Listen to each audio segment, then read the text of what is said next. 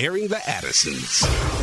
Let me say this. As followers of the Lord Jesus Christ, we've got to be careful and make sure that in everything, man, we are trying to get as close to what the word says as possible.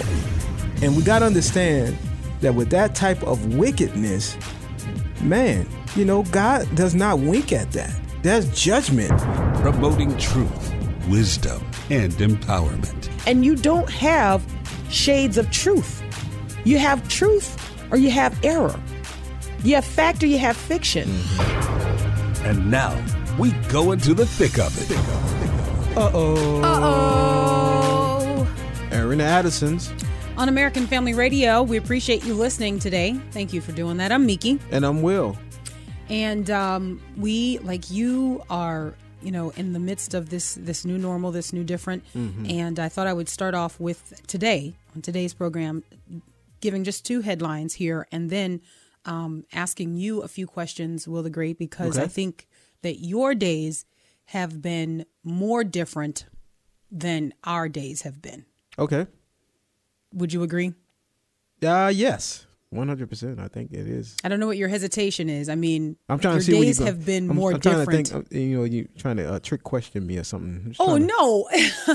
Just being very cautious because I was wondering what your into. hesitation was. I wouldn't trick question you. Yes, you would. I would, but I'm not doing it now. Okay. Yeah, I would trick question you, but sure you would. But I would give you some kind of hint as to where I was going to go. I wouldn't just blindside you there. I would blindside you because it's blindside. Anyway, whatever. All I'm suggesting is that your days have been, watch this, differenter than our days. Yeah. That's all I'm saying. Yes. That's all I'm suggesting. Definitely. And I know that there are some people who are listening to us and they would identify more with having major change in their routine than what I personally, and how many kids do we have at this point? Five. The five kids, put down the one, carry the two. The 5 kids that we have, like the routine has pretty much stayed the same. Yeah. Somewhat. But for you, it's been a way radical difference, right? Yeah, definitely. And so I think there are some people who would identify with that. So I just wanted to ask you a few questions, just because, misery and love loves company. So just to get some of that out of there. But before we do that, for the best night's sleep in the whole wide world, My Pillow? Do you know the rest of it? Yeah, right. But now, how about for the best and safest face masks in the whole wide world? You can visit My Pillow. Really? Mike Lindell announced today that My Pillow is manufacturing masks for hospitals across the country. Come on. All right. It's such a blessing. He tweeted out yesterday that he was going to be on Fox News, and then it got switched over, and then today was supposed to be the announcement.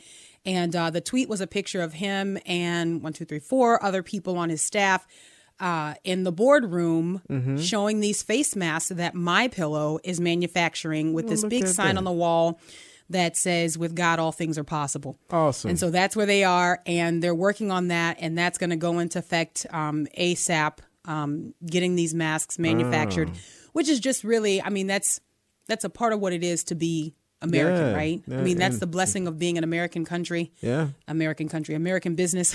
being a Christian, man. Yes, I agree with about you. Other people and how can you use your resources and your abilities and what you can do to help the general public. I appreciate that. Yeah, but my point, I agree with you 100%. And of course, that gets top billing. Absolutely, that gets top billing.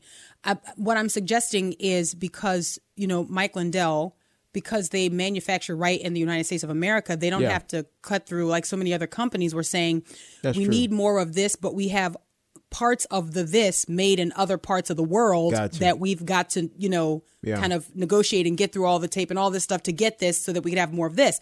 If you are an American owned and operated company, then you can just say, hey, you know what, guys? We can do this and we do it all here anyway. So we can do it all here and we can get it to the hospitals that need it quicker. Yes. And so that's all I'm saying with that. But I agree with you. Christian owned and operated. And I think that's, to the glory of God. And then I think secondary to that would be the fact that it's American made. Yeah. And they can just do things and not good things. Yeah. Although I have to say, you and I had this conversation the other day when, Mike Lindell, the MyPillow guys, right. All of them, they make these sheets with this Giza cotton, cotton that they get from Giza. And you and I kind of shared a laugh about that because you were like, well, how did they find that cotton? How did they find that? Well, maybe you're just up there hiking between, what was it? It's like a little small strip of land. It's like, I'm like, man, how did they know? And you're out there and you're like, man, you know what? This cotton is soft. I'm going to make sheets out of this. You know what? Because the pillow just got better. I'm making sheets out of the Giza cotton. I don't know how they found Giza cotton. Mm-hmm. But anyway, they did. And so that's great news coming from Mike Lindell. Okay, so good news and bad news. Good news is that the MyPillow people are making masks for hospitals, and that's great. The bad news is that Alyssa Milano is tweeting again. What's she talking about now? Well, I don't think that she ever stops tweeting, but honestly, I don't follow her tweets. So I only know when they make news headlines, right? What is she talking about? So she is coming for Texas, the whole state. She's coming for Texas, saying that Texas is trying to stop health care to women by shutting down abortion clinics. And as you heard in the news coming into the show, actually abortion clinics are not shutting down. Right. They're still going to.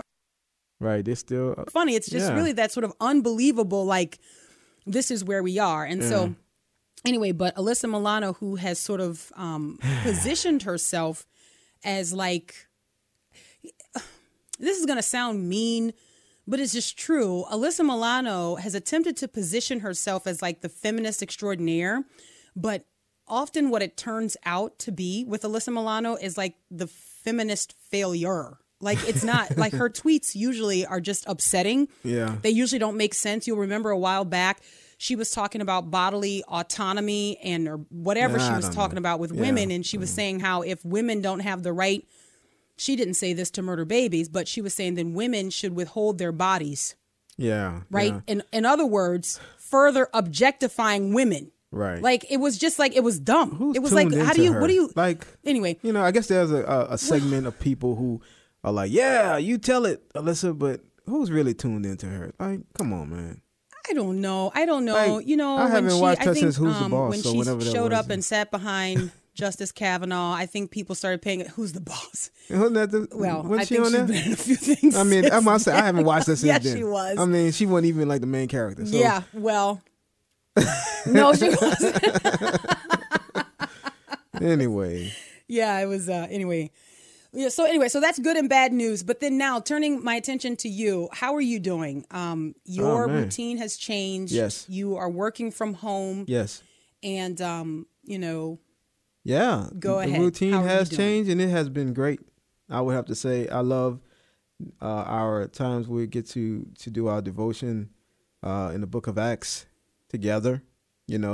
I think it's been great. JD was like, okay. JD was like, well, why don't y'all do this all the time? Trying to explain to him why you have to go into work.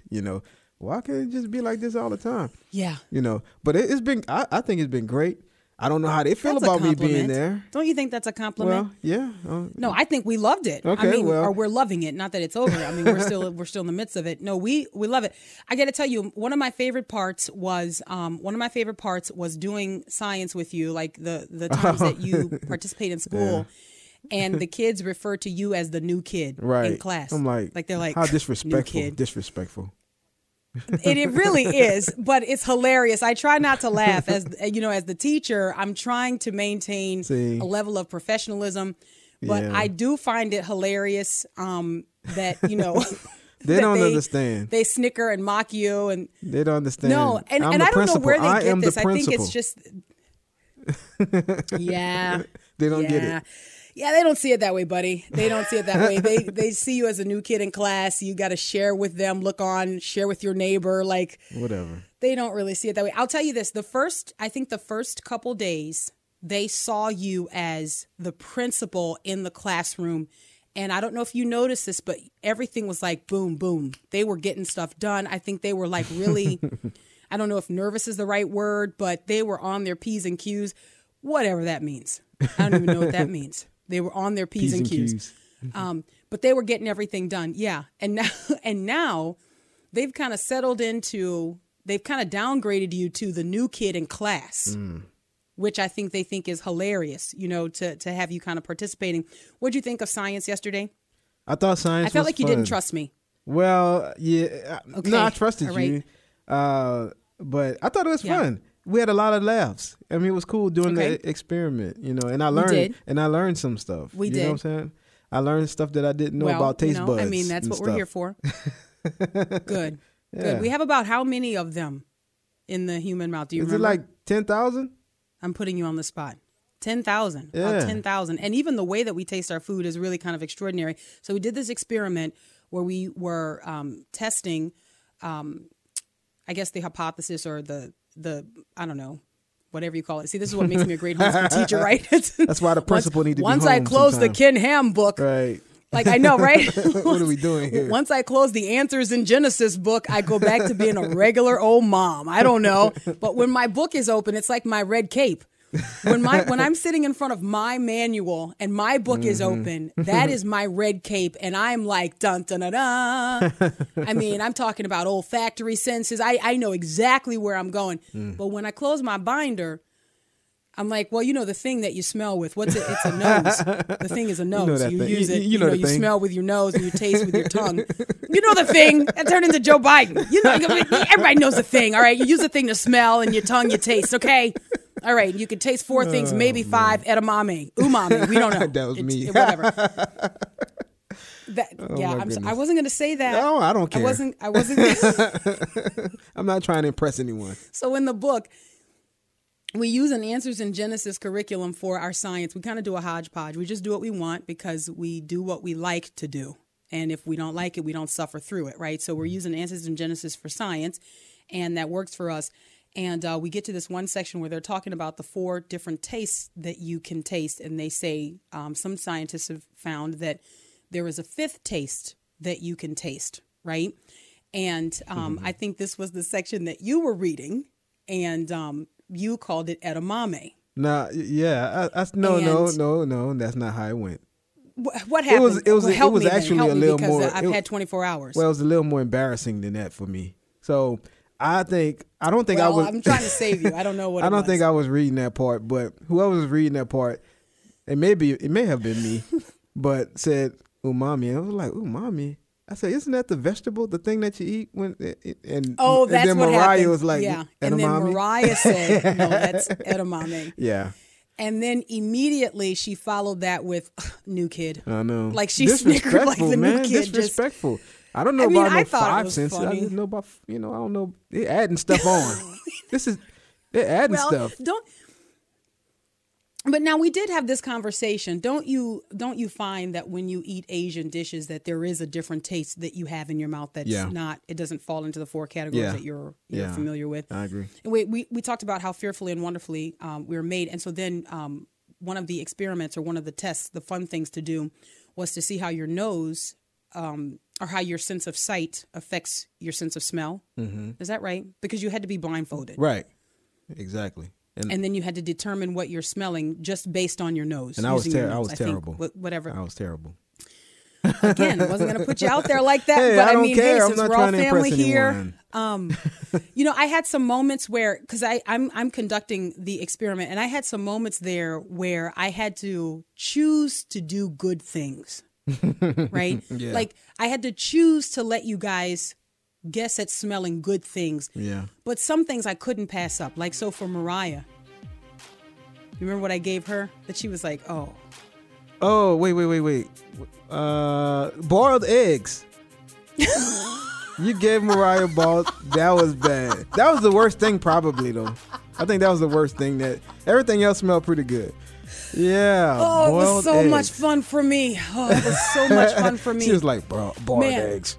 Yeah, she was like, oh, that smell. Oh my goodness. Oh. And you're blindfolded, so it's a complete trust exercise, right? Where you have to just trust that I'm going to give you good stuff. Be grateful that I didn't give you tuna. Could have given you tuna. Nah, I would Held like back that. on That would that. have been good for me. Tuna? Yeah, I don't care. I will say this. We got to go to the break here, but I will say this. I was surprised that you couldn't guess mixed nuts. It smelled like peanut butter. So I think mixed nuts is your blood it type. smells like peanut butter. You eat that all the time. I couldn't Well, believe you couldn't get we it. All gotta right. go. Aaron the Addisons, American Family Radio. We'll be right back. I want to be a flame for you. Let me be a flame for you. Burn in me, God. Burn in me. I want to be a flame for you. Let me be a flame for you. Burn in me, God. Burn in me. Welcome back to Aaron the Addisons on American Family Radio. I'm Miki. And I'm Will, and that's Gerard Brooks, Flame. And we have our guest on, Jamie Sumner, and we're going to discuss her book, Eat, Sleep, Save the World, Words of Encouragement for the Special Needs Parent. According to the CDC, 1 in 6 children ages 3 to 17, 1 in 6 children ages 3 to 17 have some sort of developmental delay. And at about the age of 3 is when we learned that our child number 4, we have 5 of them, as you know, and child number 4 was developing differently from our other kids. And you kind of go into this mode of, okay, 1, how did this happen? What's going on? And then you have to learn. Each of your children you have to learn, but when you're raising a child who has developmental delays, you have to not only learn that child, but learn what those developmental delays mean for him or her specifically, how to live in the world with them, and what their needs are. And it's, there are no more just quick trips and no more just quick visits and things like that. The world just sort of changes. And so that's a huge adjustment to make. And many parents in America are making that adjustment. Many Christian parents are making that adjustment, trying to figure out and navigate church and things like that. And so I'm really glad that Jamie is here to encourage us, we parents who are raising kids with developmental delays. It's not as easy as we think, but there is so much joy. There is so much joy, and there is so much encouragement to be found. And we're going to talk about that today. Jamie, how are you? I'm doing all right. Thank you so much for having me on the show. Oh, it's my pleasure. I'm looking forward to this conversation. This was, in particular, a book that grabbed Will's attention first, and he said, hey, Miki, check this book out. I think we might need to talk to her, and I'm so glad that he did that. Can you share with our listeners a little bit of your background? Tell us a little bit about yourself and your son with developmental delays. Sure, absolutely. So my son, who was the inspiration for the book, basically he's who I wrote it for, and the parents of kids like him. He was born premature. He was born at 30 weeks. And at that time, we already knew that he had a rare syndrome called Beckwith-Wiedemann syndrome. It's an overgrowth syndrome. I actually got the call confirming that diagnosis and went into labor shortly after on the same day. So whether those things are coincide, it was such a blessing, though, just straight from God, because we knew not to go to the fancy hospital that we had done our tour of that everybody wants to go to. We went to the Research University Hospital. They said, go there. They know how to take care of you there. And because of that, Charlie was born into a room full of people that knew exactly what to do with a kid like him. So that was actually a blessing. So he was born early, and part of his overgrowth syndrome was he had an enlarged tongue. So he couldn't breathe, and we spent 10 to 12 weeks in the NICU trying to figure out how to get him home and keep him safe. And that's a long time to live in that environment. And so he came home eventually with a tracheotomy to help him breathe through his throat, and then later a G-tube. So his early years were very fraught, I would say, with panic and worry. And it wasn't just getting through the days, it was getting through the hours, because you just didn't know. You wore an oxygen and heart rate monitor, and it was that vigilance that you keep as a new parent anyway, and then as a new parent to a child that's so fragile was pretty intense. And then he received his diagnosis of cerebral palsy at age 1, typically when they diagnosed that. And we knew ahead of time that that would probably be the case as well. It's still so hard. I mean, I heard you talk about your child, and it's hard to hear a diagnosis. Even if you suspect or know it's coming, it's hard to process it once it becomes official. Mm-hmm. So, yeah. How old is your son now, Jamie? He just turned 8. You know, we were going to go to Chuck E. Cheese. That was his request, but we had a stay-at-home party instead and celebrated here because his birthday was the 15th, and we thought maybe don't risk Chuck E. Cheese where you already feel like you leave, you're all germy. Right. We decided maybe don't. That's a risk we're not willing to take for, like, you know, evil. Yeah. No, it's true, Jamie, because, I mean, look, even in the best of times, Right. Chuck E. Cheese is sort of like you're just kind of rolling the dice. You don't know. You know what I mean? You don't know what you're coming home with. Yeah, why is everything sticky? Right. Yeah.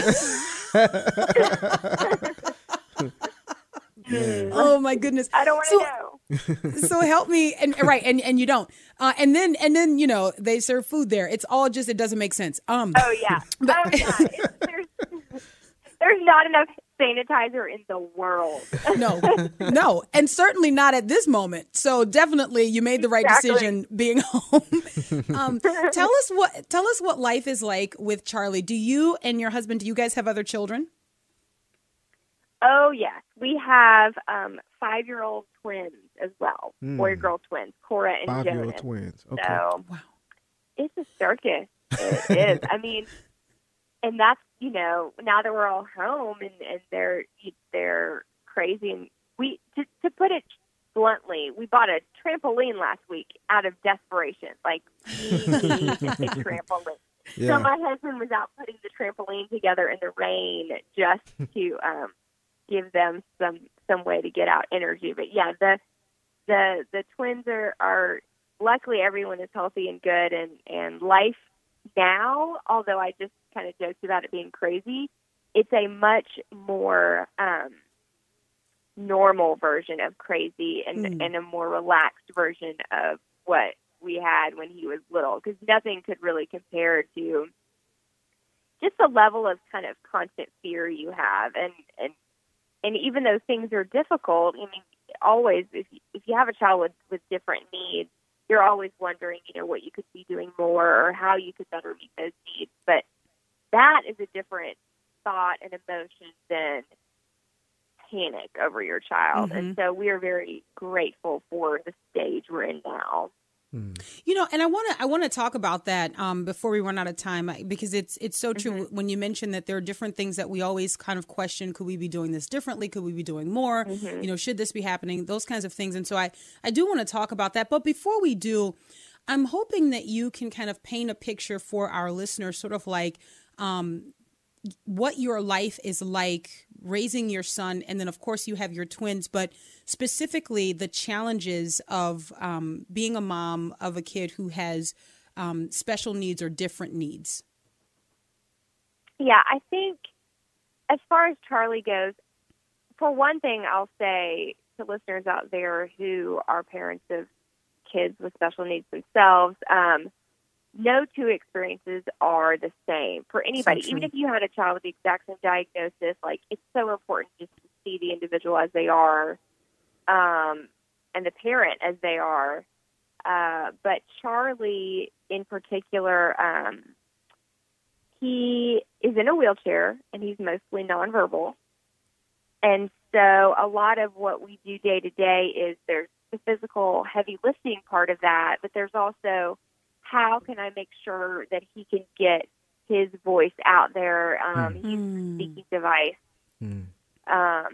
But just how do I make sure that he is seen and heard in the ways that he wants to? Because it's very easy as a mom to, like, make assumptions and to be his advocate so strongly that I kind of drown out his own little voice that needs to come out, and his wishes and desires. And so that takes a lot of praying and just moment by moment kind of faith that I've just got to trust that God's going to make that clear to me and to his teachers and everyone else, because it's hard when you have a child who can't voice where it hurts or if I'm sad or no, I don't want that or I'd prefer this and this is the emotion I'm feeling.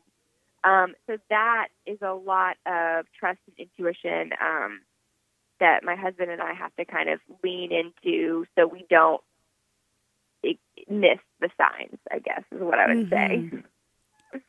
So with that in mind, how have you structured your book? Like, how should parents approach reading the book, and what might be our expectations after we've read it? Okay, so I could not, let me preface this by saying I could not have written this book when Charlie was little. This book required a pretty hefty dose of hindsight to be able to look back and kind of gather those seeds that were planted back then into some form of wisdom to help other people. Because when you're right in the middle of all the hectic, hardest parts, the first thing I would say is you have to grant yourself grace to not have perfect perspective all the time, because none of us do anyway. So but in those situations, you just have to brace your feet, get your equilibrium, and just keep going. Yep. But so the book itself is set. It's structured into 6 different parts, and they're key character traits that I see in special needs parents that they don't always see in themselves. So things like determination and hope and resilience and patience and laughter and thankfulness. Those are all the things that I would wish for other parents. But also I think because we have to practice so much more our parenting in certain ways, I think we have those in higher doses. And the book is structured in a way that I wanted to point out what parents are already doing well, because nobody needs another manual for their child or an instruction booklet or a list of tasks. I never respond to those kinds of books because they feel like there's already so much. I don't want another list of things that I feel like I'm not doing or that I need to do better. I just wanted this book to be a reminder of how God's taking care of the parents, and then how in turn those parents are really taking care of their children if they look at it from a godly perspective, that they are really doing a wonderful job with what God has given them. Yeah. Just a question about the practical day-to-day, having other children. How do you make sure everybody has what they need? Like, as far as attention-wise, because sometimes when you have a special needs child, you have to put more attention into that. So how do you balance all of that out, and even with your husband? Okay, so that is a great question. That's the question, and the answer is I don't have a perfect formula, but the thing that I try to tell the kids, all 3 of them, is that our family is a team, and what that means is I'm not responsible all the time to meet everyone's needs as the mom, even though secretly in the back of my head I'm thinking I am responsible. I'm trying to let that go, and so what I tell the kids is that we have to work together as a team. If you see that Charlie needs something, you can provide that just as well as I can. If he needs a book he can't reach because he's in that chair, then you step up. If you need some alone time, you tell me and I'll give you some alone time. Or if you need to just lay on my lap for the next 30 minutes, that's what we're going to do. And so a lot of what I try to do, at least with the kids, is teach them how to take care of each other, because that's essentially what we're asked to do anyway in our culture. We have to lean into everyone's needs wherever they crop up, no matter what our role is and our relation is to that person. The same goes for my husband and I. It is harder now to carve out space for each other than it was even when Charlie was very little, because it's so hectic. But I think that for us, the way we take care of each other, it doesn't have to be, again, you see those 10 tricks for the perfect date night and all of these things. Yeah. I think literally it could be, we have stopped as we're passing each other in a doorway and we have just leaned into each other for 30 seconds. I literally need to lean on somebody. That's great. Stuff like that it's those little resets that help us keep going. Yeah. That's so good. And that's exactly what it is. You have those different moments, yes, with your husband, with your spouse, but also with your children, where it is literally like a reset, where you just kind of are re-anchored again. Like you take your focus off that thing that's been consuming you, whatever it is, the feelings of failure, or the feelings of like overwhelm, and you have just a moment of reset. I know that the word of God is powerful. I mean, it's been so encouraging in my own life to read through the scriptures and to be encouraged by the Lord's sovereignty and by the Lord's faithfulness and his mercy. How has the word of God really helped you in this time, or during this time as you're raising Charlie? It's funny. You talk about, or you hear people talk about, like having head knowledge with your faith about God and Jesus, and then having the heart knowledge. Mm-hmm. And I really think that until I had Charlie, I did not have the heart knowledge that has changed my faith so much. Wow. The stories that I read and could have recited and probably put characters on felt boards in Sunday school when I was little, like that I knew backwards and forwards, didn't really become real to me until I had him.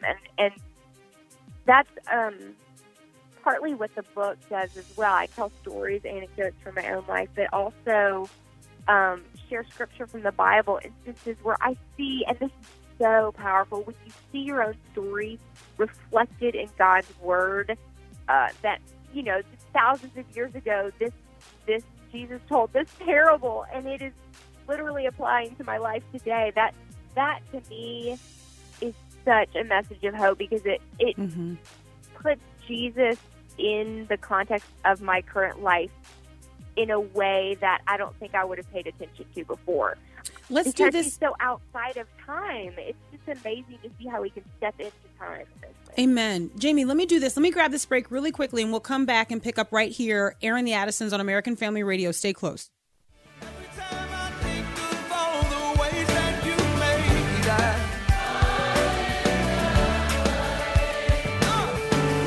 and when I think that all is lost, you always know what to say.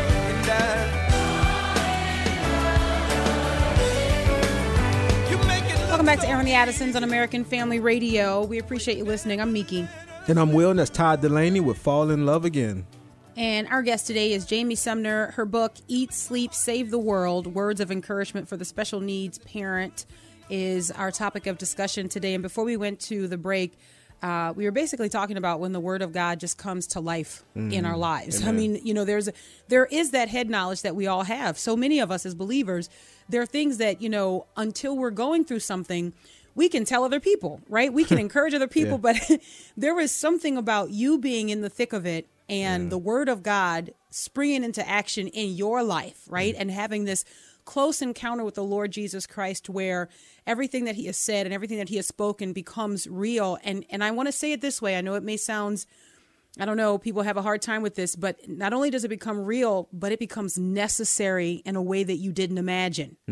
It's like you're fine that other people need this encouragement, that other people need to cling and they need to hold on to, but there's that moment in your life where you also need to cling and need to hold on to. And sometimes in situations like this, where you're dealing with a special needs kid, and I want to make a shift to this and get Jamie's take on this, but it's being in situations where you're around other people who maybe are not raising children with special needs or who have different needs. And there's always that awkward moment where, as a parent, you feel overwhelmed. I know that Charlie's situation is different from Nathaniel's situation. And I will say this, I've said at different times that, when we walk into a setting, because Nathaniel's issues are intellectual and emotional delays and things like that. And so these things all manifest differently. But outwardly, no one would look at him and know immediately that there are some developmental delays. And so it looks like when we walk into a setting, if he starts to not respond, or if he's overwhelmed, or if there's too many people, and it's too bright or too loud, it just looks like a kid just having a tantrum. Right. And, and sometimes that is so overwhelming. And as a parent, you're just left in your mind scrambling, trying to figure out what to do. But those are the moments where it would be so nice for people to just understand that sometimes trying to help is not helping. I don't know if Jamie has ever had situations like that. Jamie, do you know what I mean? Oh, yes, I do. How have you gotten through that? I think so. I've had both experiences with this. So what you're describing, which is people want to help, but especially with sensory stuff like that, when there's overstimulus Yes. and it becomes too much, an additional person helping, no one can see me, I'm using air quotes right now, but it can exacerbate the situation, because what you need is space, and if you could press a button and construct a bubble around yourself and your child for just 2 minutes, it could kind of get the situation under control, or at least calmer. But that's not always possible. And so I've had those situations where I've had to summon whatever that part of you is that puts a filter up just enough to be able to say, thank you so much. I appreciate your help. We're going to step over here, because Charlie for sure has some of that sensory stuff. And we've been waiting to board a plane, and I've had to pick him up out of his wheelchair, and he will have a full-on fit, and there is nowhere we can go. And everyone in lines A, B, and C, ready to get on the plane, are watching this full fit, And in those moments, the best thing I can do for my own heart is to remember that, one, none of these people's opinions necessarily matter for what's going on in my life. Because that's the thing I think gets me so frazzled. I'm like, what are they thinking, or what's going on? And it distracts me from taking care of Charlie. But if I can just say, you know what? They don't matter right now. Charlie matters right now. And I have to let God speak louder than these people, basically. Yeah. So that's my biggest thing that I hold on to. It doesn't always work. I mean, I've had some meltdowns too while he's having meltdowns, because that happens. You get so frazzled that suddenly there's just no coming back. So I guess that creates empathy for our kids when they're going through it. But the other thing we've encountered with Charlie, because his is so visible, I mean, you see the wheelchair, and when he has a trach, and you can ignore the trach.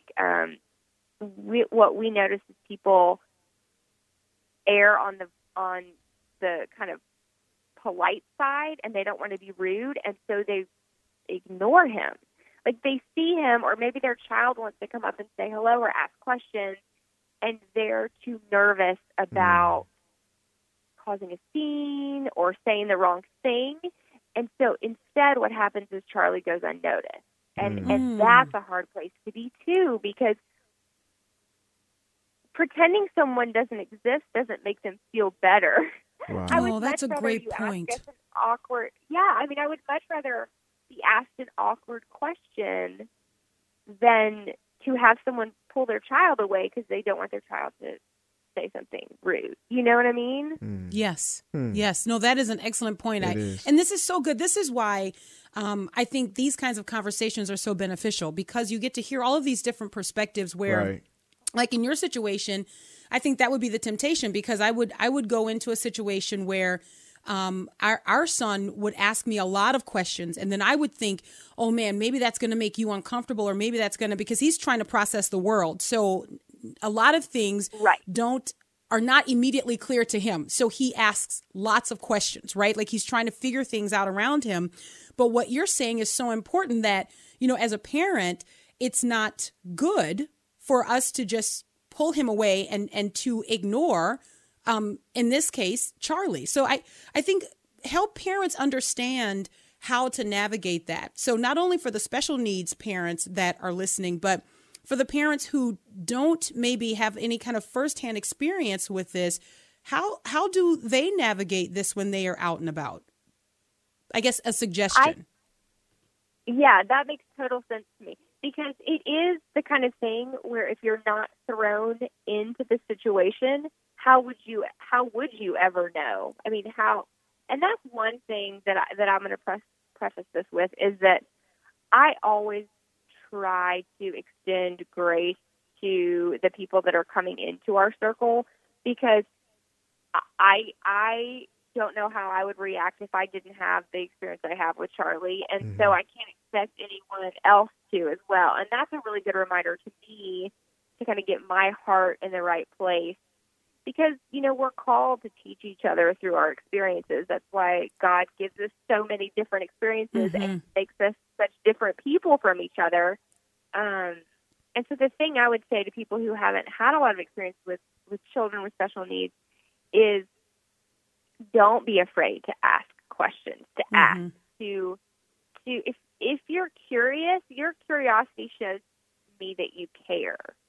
That's that good. You are willing to learn, because that's the biggest thing that kind of crosses those boundaries, is the willingness to learn and be curious about someone else's experience, even if it's not about special needs. Just to lean into someone else and want to know more about their life is life-giving. And I think that's so good. been the thing for us that we have really felt. It's so funny. I probably would be an introvert with 4 friends if it weren't for Charlie. But because of him, our world is so huge, because I've had to extend our lives because we've needed so much help. So I've had to ask for so much help, which is always hard to do. But also, people have come into our lives, and we've expanded our world in ways we wouldn't have without Charlie. Wow. I want to jog over to, I think, a topic that tends to make parents with special needs kids uncomfortable, just depending on how they have battled. And I want to explore how your book maybe helps to encourage parents in this area. But there is real grief that is involved when you have a kid with special needs. And I know that when we hear the word grief, there are people who say, well, no, you haven't lost a child.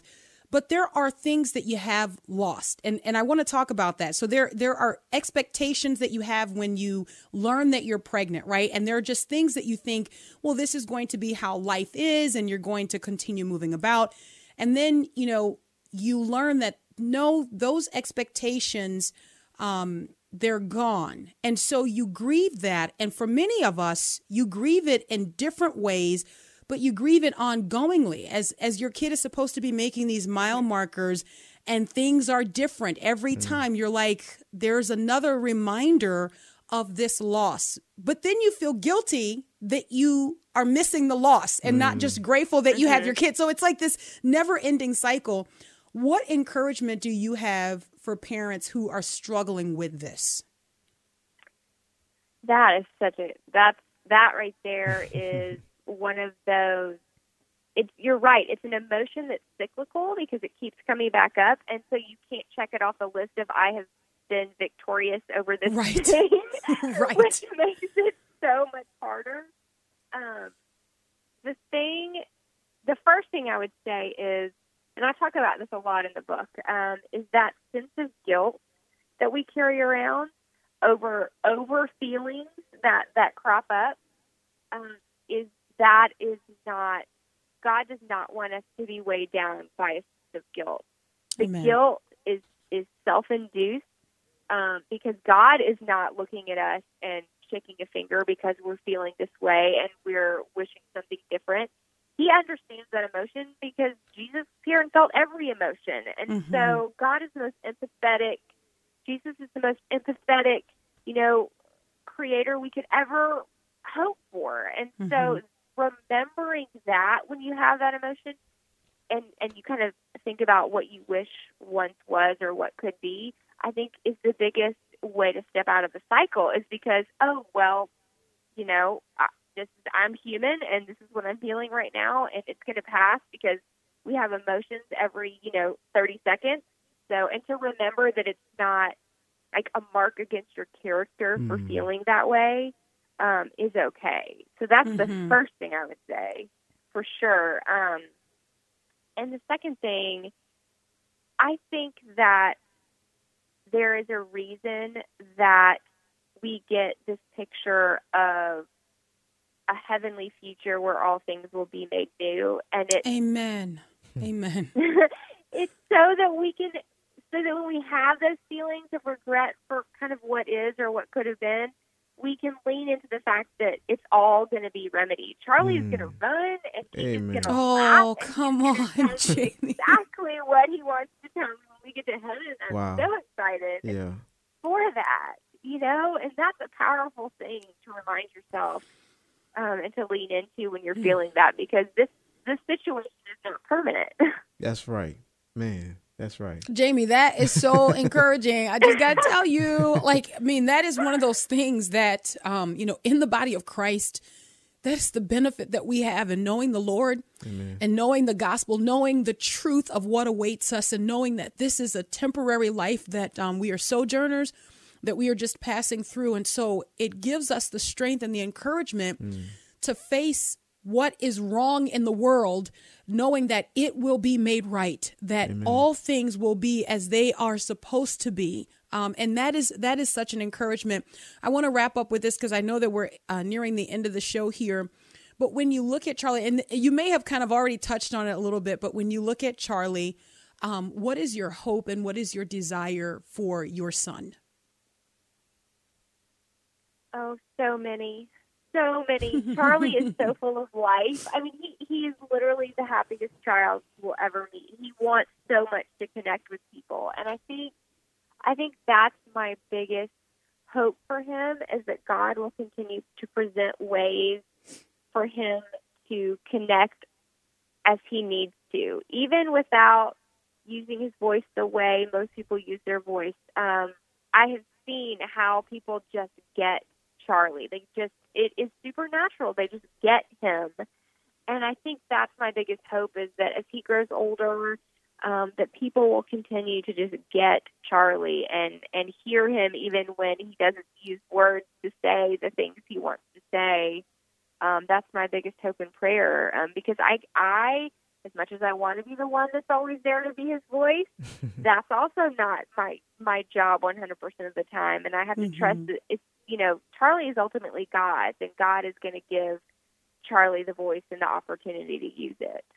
Amen. So encouraging. The book, Eat, Sleep, Save the World, Words of Encouragement for the Special Needs Parent.